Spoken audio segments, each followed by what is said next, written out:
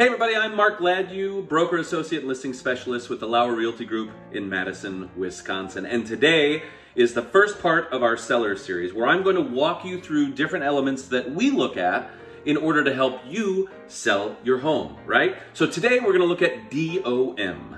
DOM is an acronym that realtors like to use that is days on market.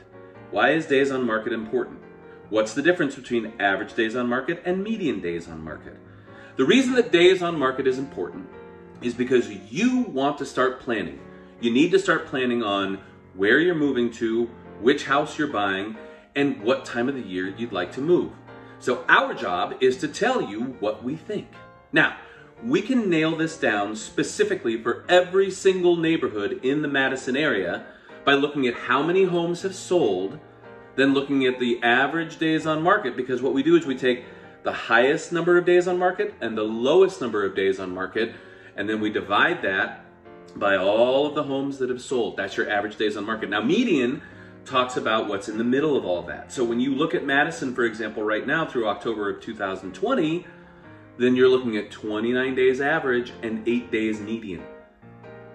We like to say to you, your house could go under contract in 8 days or less. It could take 29 days.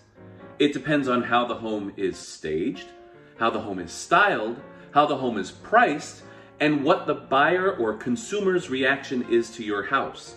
But what we do know, Mr. and Mrs. Seller, is that if all of these things are in place and all the stars align, you'll go under contract between 8 and 29 days.